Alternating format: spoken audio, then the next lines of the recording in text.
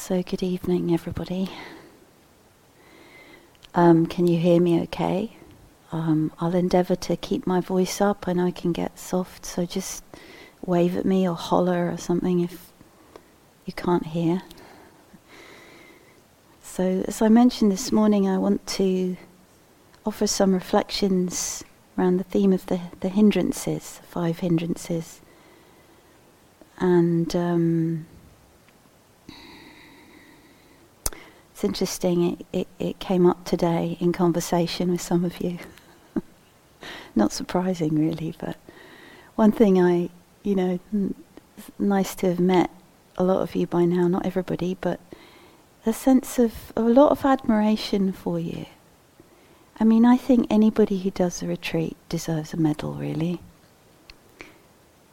But also this sense of hearing you, just working with your experience in different ways and being willing to bear with, the vagaries of the mind and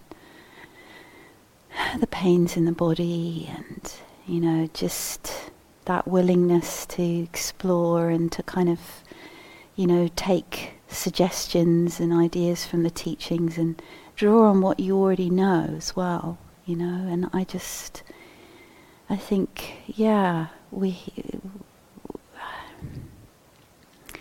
there's just sense of gladness and appreciation and a kind of admiration and a kind of thankfulness really for your willingness, to be in this process, which is it's kind of wonderful and strange and challenging and rewarding and mysterious, and so same for us really.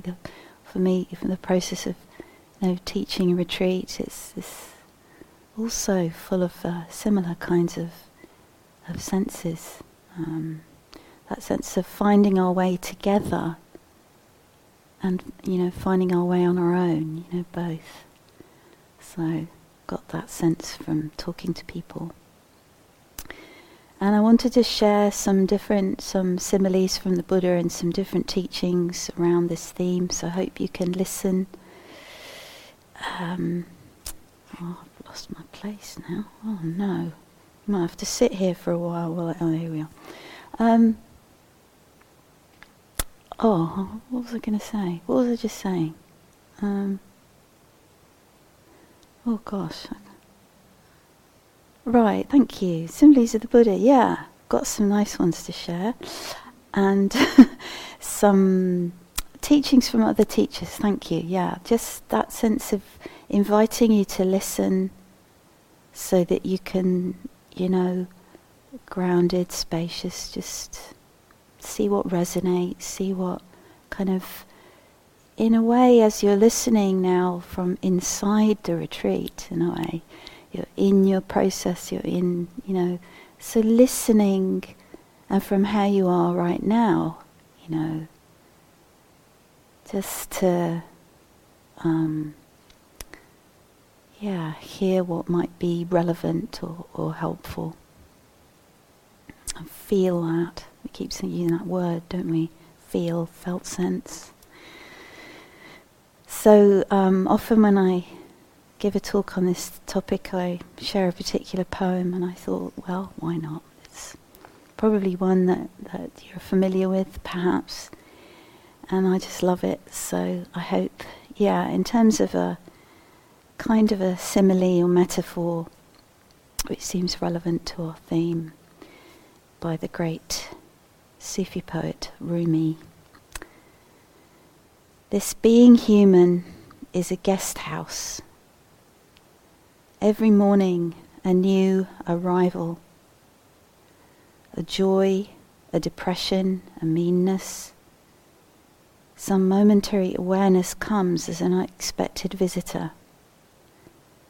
Welcome and entertain them all. Even if they're a crowd of sorrows who violently sweep your house empty of its furniture, still, treat each guest honourably. He may be clearing you out for some new delight. the dark thought, the shame, the malice. Meet them at the door laughing and invite them in. Be grateful for whoever comes, because each has been sent as a guide from beyond. Be grateful for whoever comes, because each has been sent as a guide from beyond.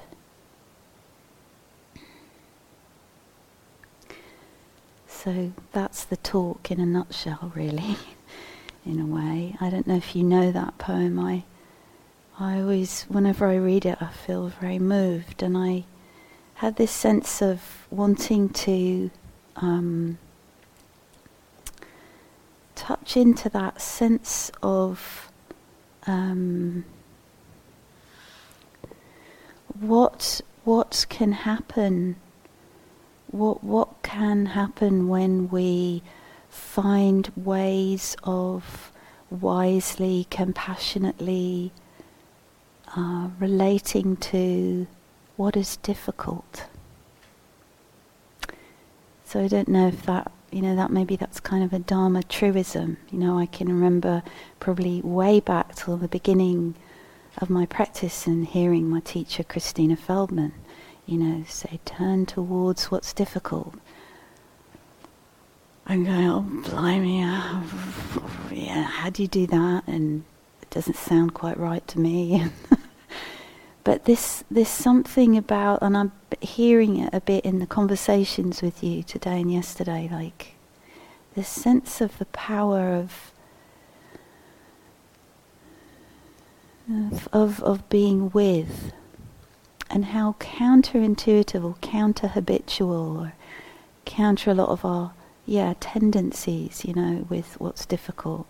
So there's something, just to get that sense of the possibility, and not just in the distant future, but moment kind of a little bit more room for something. And on a technical level, sometimes we talk about the hindrances and the factors of awakening sort of paired up, and you get sort of this sense of the energy that's so by bringing mindfulness and investigation to the hindrances, it's like the energy of the hindrances starts to flow into the awakening factors. If that makes any sense. So that's the theory, but this kind of sense of energy being kind of drawn into more wholesome, helpful factors, through the wise attention, through the kindness, through the making space for that actually is fueling the awakening factors, which we don't often realize because we're so like, working with this, working with that. And actually, there's a lot of energy, isn't there, caught up in our difficulties and the way we relate to them. And that sort of sense of the energy is taken away from them. Anyway, that's one kind of image of fueling and defueling, or feeding. Sometimes you get the sense of feeding and non-feeding, feeding the hindrances, or kind of taking their food away. Like, what are they feeding on? And you can sort of gently, you'll just remove that. So also wanted to share a teaching from Thich Nhat Hanh on this, the potential, and that with another image, another simile or metaphor. Let's not get into discussing the difference between a simile and a metaphor, because we've done that, we still don't know. If we are aware of the paradise around us, it is because we have tasted suffering, and we have learned how to practice with it, and how to transform it into happiness. Thich Nhat Hanh. And it touches on when Jaya mentioned about compost, didn't you talk about compost and the gardening sort of metaphor and that energy and that. So something about that possibility and that alchemy, and maybe we have some experience of that in small ways or big ways.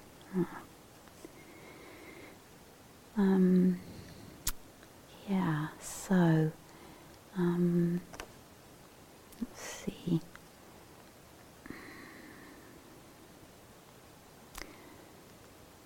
So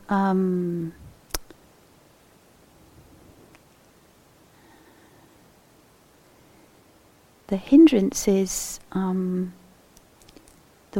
Pali word nivarana apparently translates more accurately or closely to obscuration, a veiling, a covering. So again, in terms of different images or similes, I think like if you're experiencing something as say an obstacle, don't mean hindrance, something hinders, it's like this big thing in the path or something like that, you've got to move it or climb over it. Like, what difference does it make, again, in your direct experience, if you say, well, what if this was something more like a veil, right, or an obscuration, something is obscured, like there's something not being seen and known. As I say that, it feels different, like maybe there's still something, but that sense of there's something veiling or obscuring, like I'm not able to see what needs, what needs to be seen.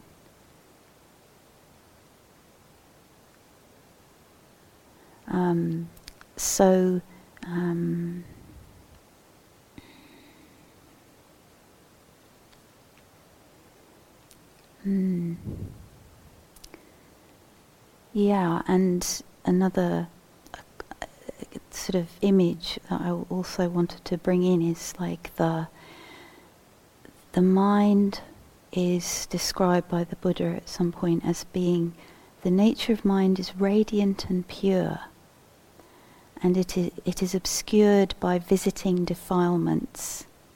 I'm not sure what the Pali word is, but I'm kind of including it in hindrance or something that's difficult or not helpful. So again, if you just have a sense of that, what if there's a kind of purity, radiance of mind, this mind, that somehow is here, right now,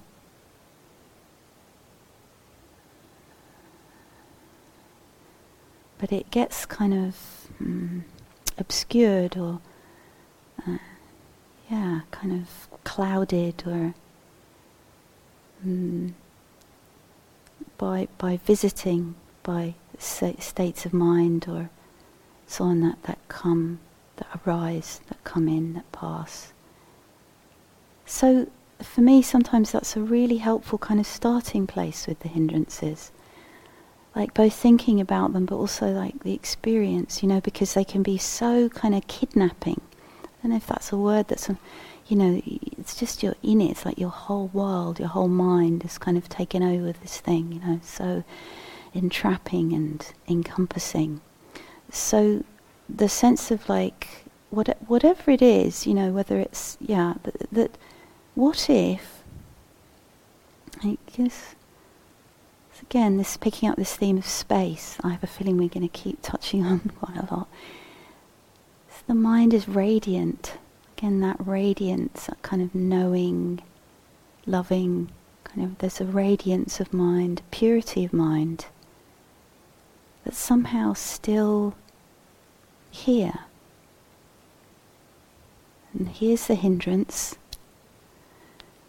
You can get a sense of it, somewhere in that space, or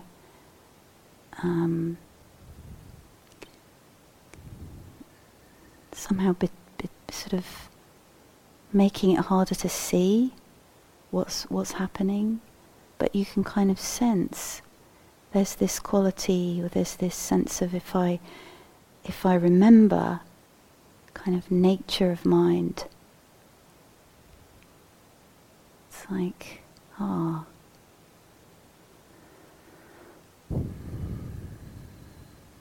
So hindrance is just another, phenomena kind of visiting, rising and passing.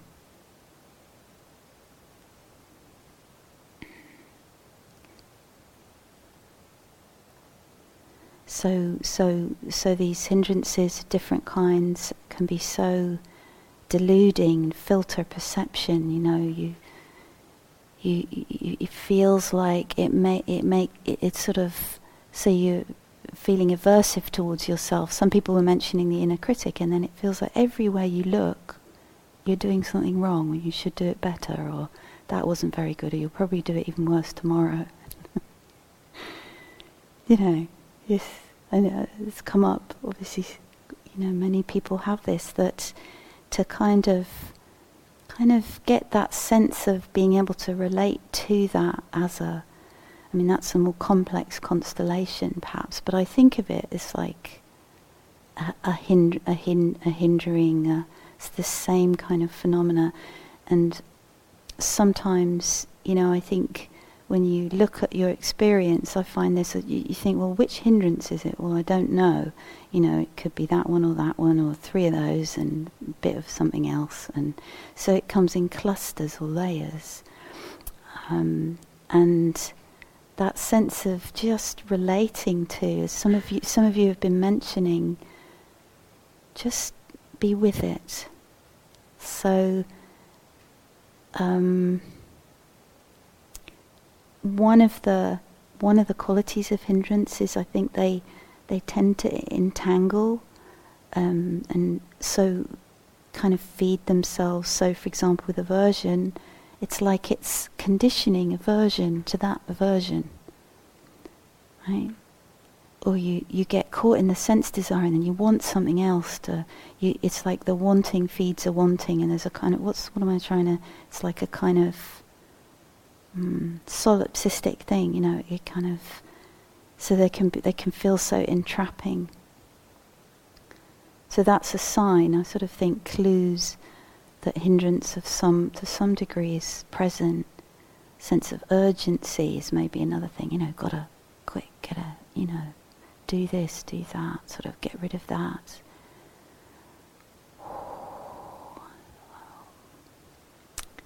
Slowing down, pausing, stopping.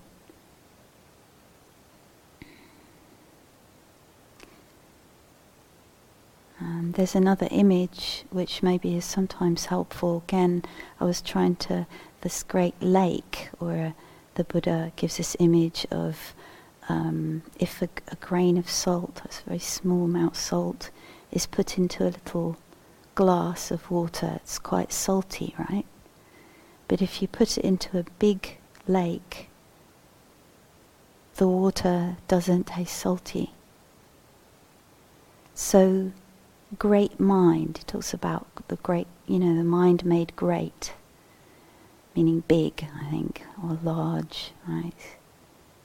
And so many of the wholesome qualities that we're cultivating, like mindfulness and kindness and inquiry, they have that kind of widening quality, and the sense of then that the hindrances have much, much less kind of ability to kind of get going, right? So just little sort of very simple example. One time I was on retreat, been on retreat a while, mind settled down quite a lot. Very nice, pretty quiet, out there in the garden actually somewhere, and practicing, and had this suggestion that when you feel very, very calm and quiet, you just can try popping in a thought that would, under normal circumstances, or when the mind is more contracted, less kind of open and grounded and strong and all of that. When it's open and steady and kind of calm, try dropping in this thought that would normally set off some kind of, papancha storm or hindrance storm and see what happens. And I actually did this once with a particular thought that usually would be like, would set off a lot of fear and upset and worry and so on. And it was, I put it in and nothing happened. It's memorable. Nothing happened. So there's just an example. It's like there's everything that we're doing to, just be mindful and be present. It's like this is really makes a profound difference to what happens when phenomena, when impressions are, memories. Can be the same words exactly, and nothing happened. And that, I think, just hopefully it's kind of an encouragement and a reminder, and for us to cultivate these wholesome qualities. I remember once getting this sense of how a hindrance can be so, you kind of get narrowed down and fixated on it, and this yuck sort of thing, this like you get kind of like tunnel vision, and you get so kind of, and you actually lose the resources that are really gonna make a difference. So hearing that of some people. Let's go to the similes for the 5 hindrances, and so I'll read these, and then maybe you could also. I'm always, it's this interest in how does it feel to you. So you can hear what the simile is, and then think, well, how is that? How do I experience that? So aversion, first hindrance. I'm doing it in a slight, anyway, the order I'm doing it in. Like it's likened to water that's boiling. So this is a water simile. So just have a feel of that, like aversion, all the different levels, or irritation, anger, other forms of aversion, sort of heating up. And if you've probably all looked at boiling water. The word that came to me today is agitation. So sometimes even very subtle aversion. So there's this kind of agitation, like water when it's boiling. It's kind of agitated, isn't it?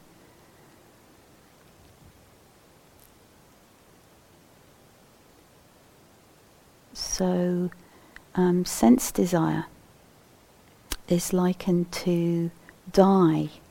So water that has a coloured dye in it. So again, if you think about when you're caught in wanting or lust or, craving of one sort or another for some sense contact or pleasure, or pleasant fantasy or food or whatever, whatever it is. The thing you're thinking of, or the person, or the whatever, the substance, it gets kind of like you're looking through this, you have this rose-tinted spectacle sort of thing. You look through it, and it looks like it's, lovely, pinky, wonderful, whatever, has like, as if the happiness you're looking for, the satisfaction, the pleasure is sort of in the object.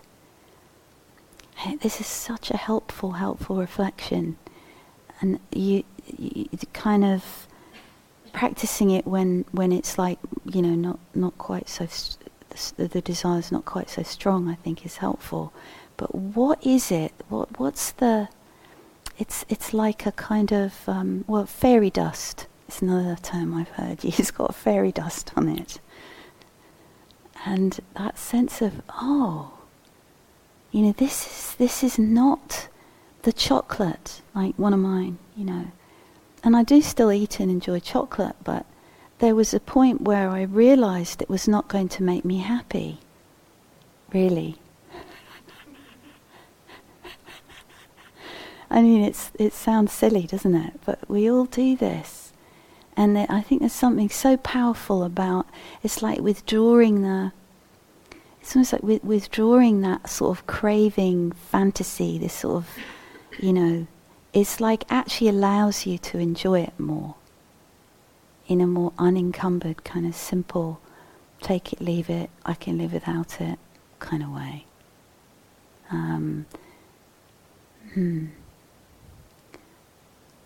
So again, see, something you can play with when you're.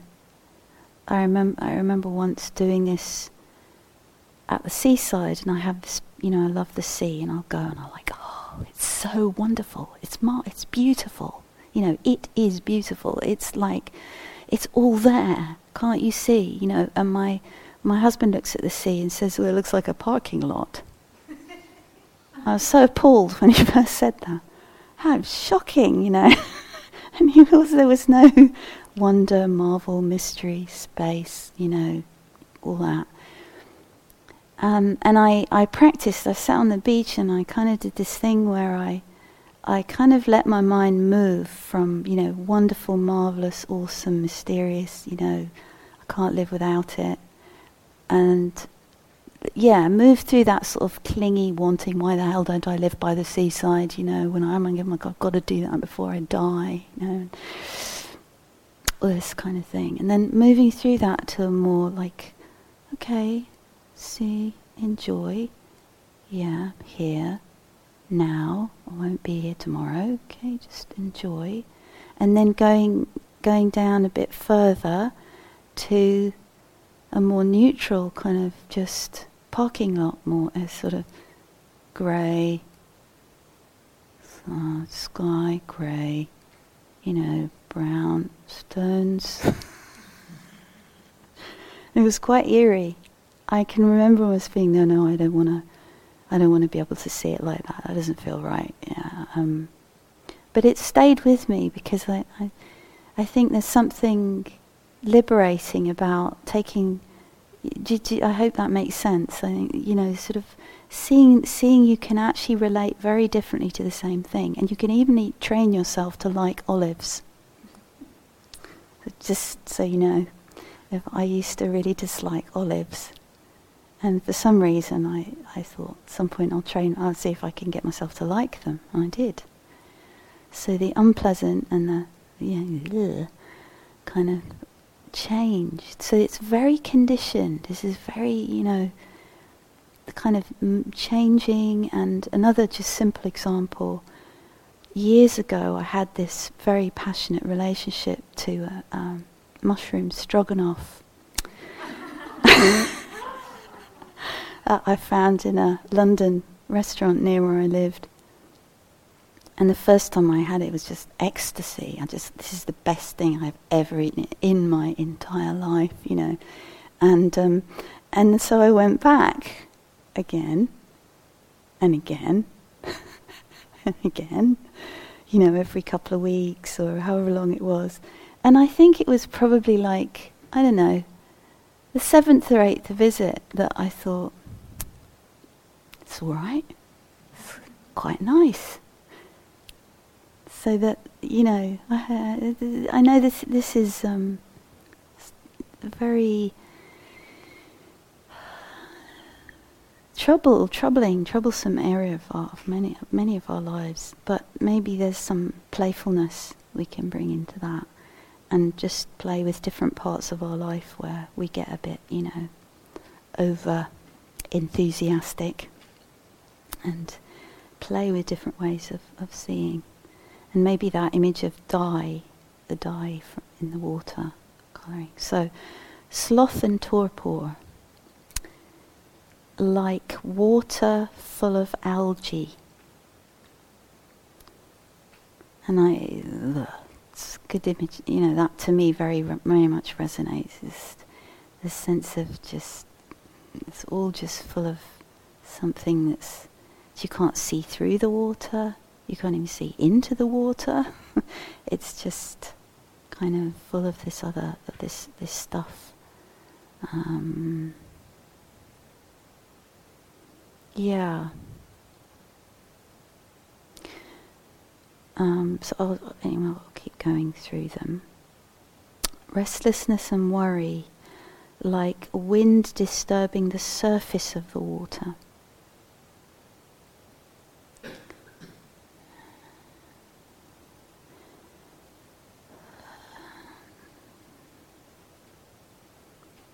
Yeah,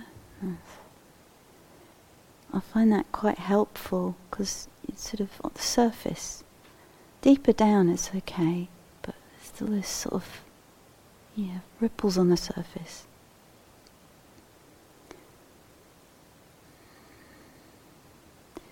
And then doubt. And this one is like muddy water in a dark place. It's like double trouble, isn't it? So, doubt. Should I don't know, is it this, is it that? Should I move my legs? Should I not? Should I do walking? Should I walk? Should I?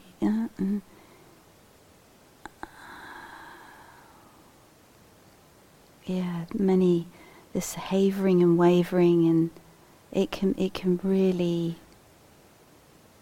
it can really cloud your vision, can't it? If we're thinking about sort of not being able to see.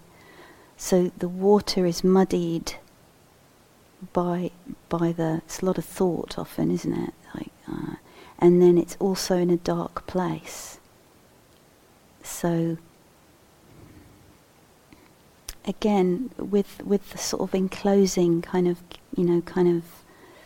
like you're in it, you're sort of that sense of, well, okay, we need to get this bucket of muddy water out of the cave, right? Take it into the light. And then stop stirring it up. So some of these images, I think, really suggest what's needed. So the aversion, the boiling water, where can we bring ourselves so that cools things down? What's needed? I've got a lot more I wanted to share, so let's, okay. So I wanted to share this way of helping us remember things that help with the hindrances. And it follows an acronym, RAIN, R-A-I-N. And if you don't know it, I keep coming back to it because I just think it's so good and so helpful. So the R stands for recognize. So this, we might name it as aversion, as somebody did today, or naming it as sleepiness, tiredness, and sometimes maybe not being sure what it is, but just kind of recognizing that something is all stirred up, or something that we can still recognize. Things are not clear, there's something happening, and that in itself, even if it's not named, is so helpful. Hindrance present, some form. And the second letter is A, which is for accept. And this is some of what we've been sharing, I think, really. The power of that accepting, allowing, knowing of what's happening, the felt sense of it, the emotion, this sense of, again, allowing, turning towards, right? This whole kind of sense of doing the opposite, maybe, of what we want, which is like to turn towards, look, open to, what's here? And it's kind of, and then that kind of can easily just go into the eye of investigation. We're interested. What's happening here? What is this? And where we shift our kind of attention and our mental activity from aversion and reactivity and proliferation and papancha into more interest and a kind of friendliness, a kind of befriending, a kind of, and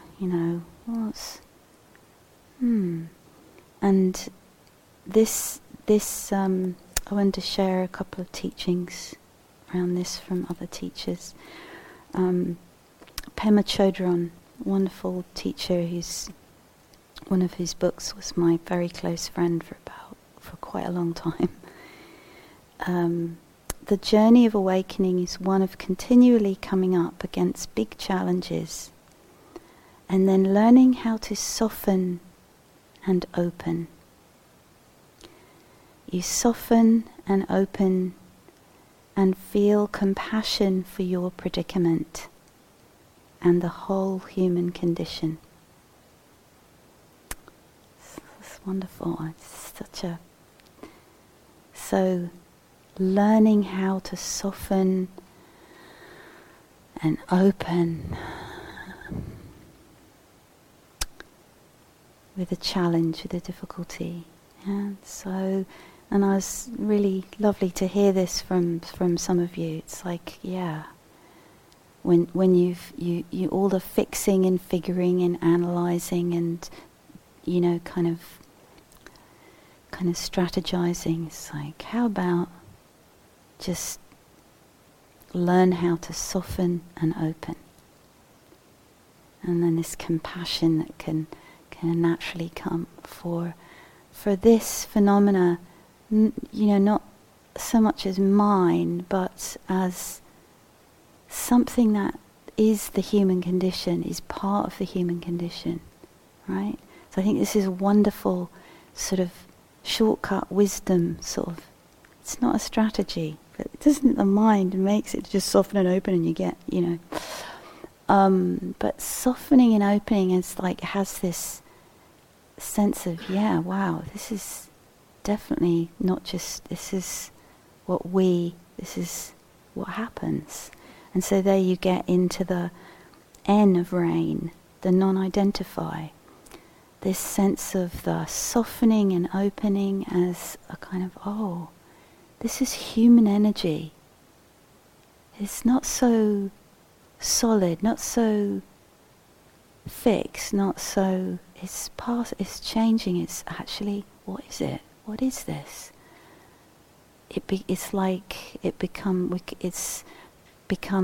become more able to feel the insubstantiality, the ephemerality, the impermanence of even something, like a hindrance that can feel so charged, it feels so big, solid, real, that thing, And so the opening and the softening, the accepting, and then this kind of opening to, it actually undermines a lot of the selfing, right? Because a lot of the resistance and strategizing, and I don't like this and I don't want this, and it's very unflattering and embarrassing, and all the rest of it.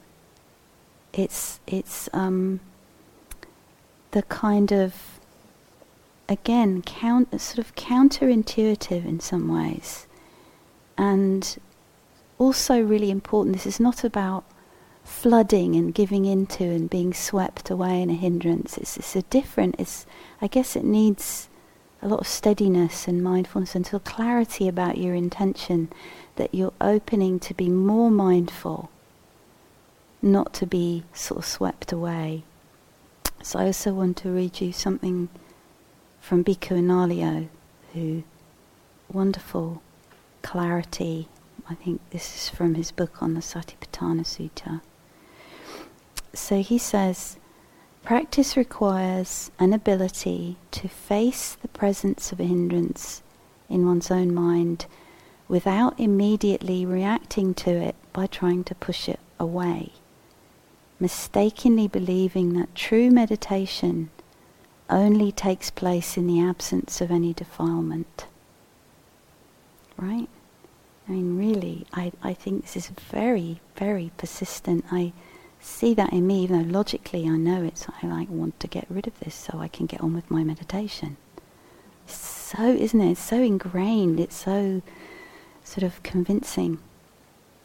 Much to the contrary, so Bhikkhu Analayo goes on, really transformative meditation takes place precisely in those moments in which the presence of a hindrance is honestly recognized and made the object of one's awareness.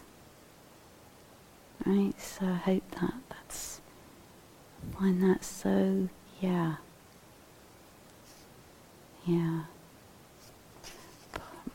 So, let's see.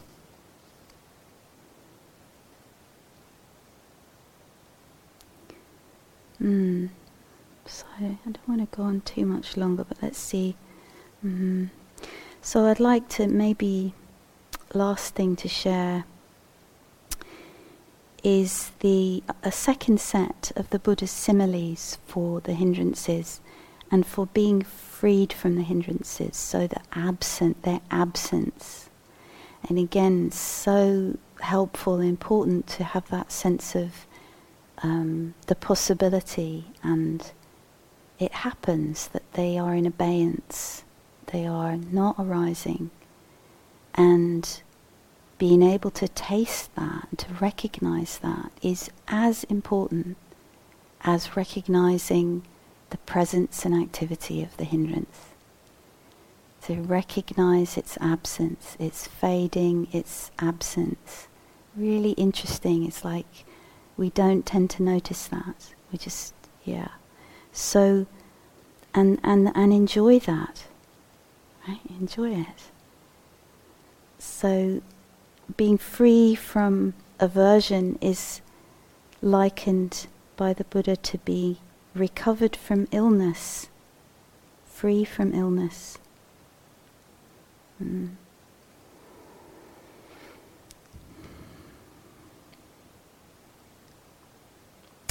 Being free from sense desire is likened to being free from debt. So again, maybe you can just get a flavour of the power of these. And sloth and torpor, being freed from that, is likened to being freed from prison. Again, yes. And restlessness is likened to being freed from servitude or slavery. Very, very powerful, like, the Buddha's. These very powerful similes. And doubt is likened to, or the absence of doubt, the ending of doubt, is likened to arriving in a safe place, having crossed a desert. That's good.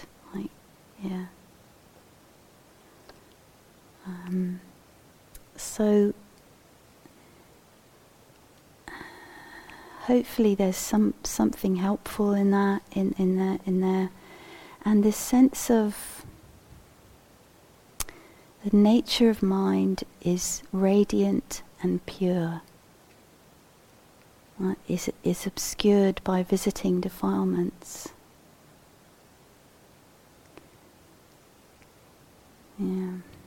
Just the sense of the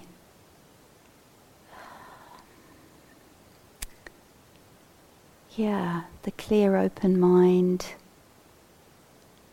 that somehow feels closer than we think, more available. And so I'll close these reflections by sharing a wonderful image, or it's from Ajahn Chah, who Jaya mentioned. It's kind of a like a cluster of images, but I really love it, and so just share this with you. Try to be mindful and let things take their natural course. Then your mind will become still in any surroundings, like a clear forest pool. All kinds of wonderful rare animals will come to drink at the pool, and you will clearly see the nature of all things. You will see many strange and wonderful things come and go, but you will be still. This is the happiness of the Buddha.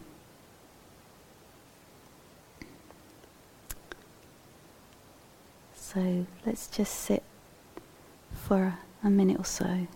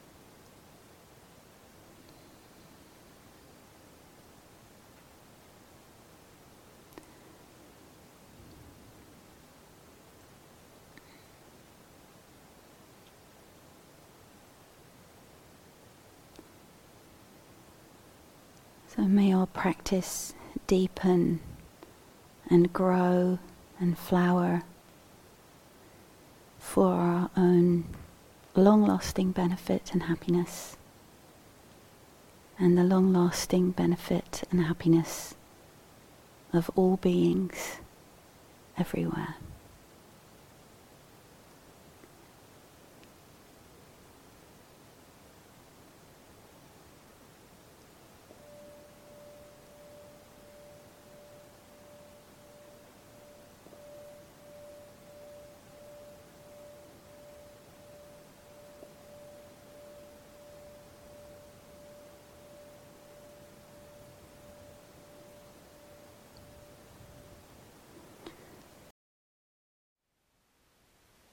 Thank you for listening.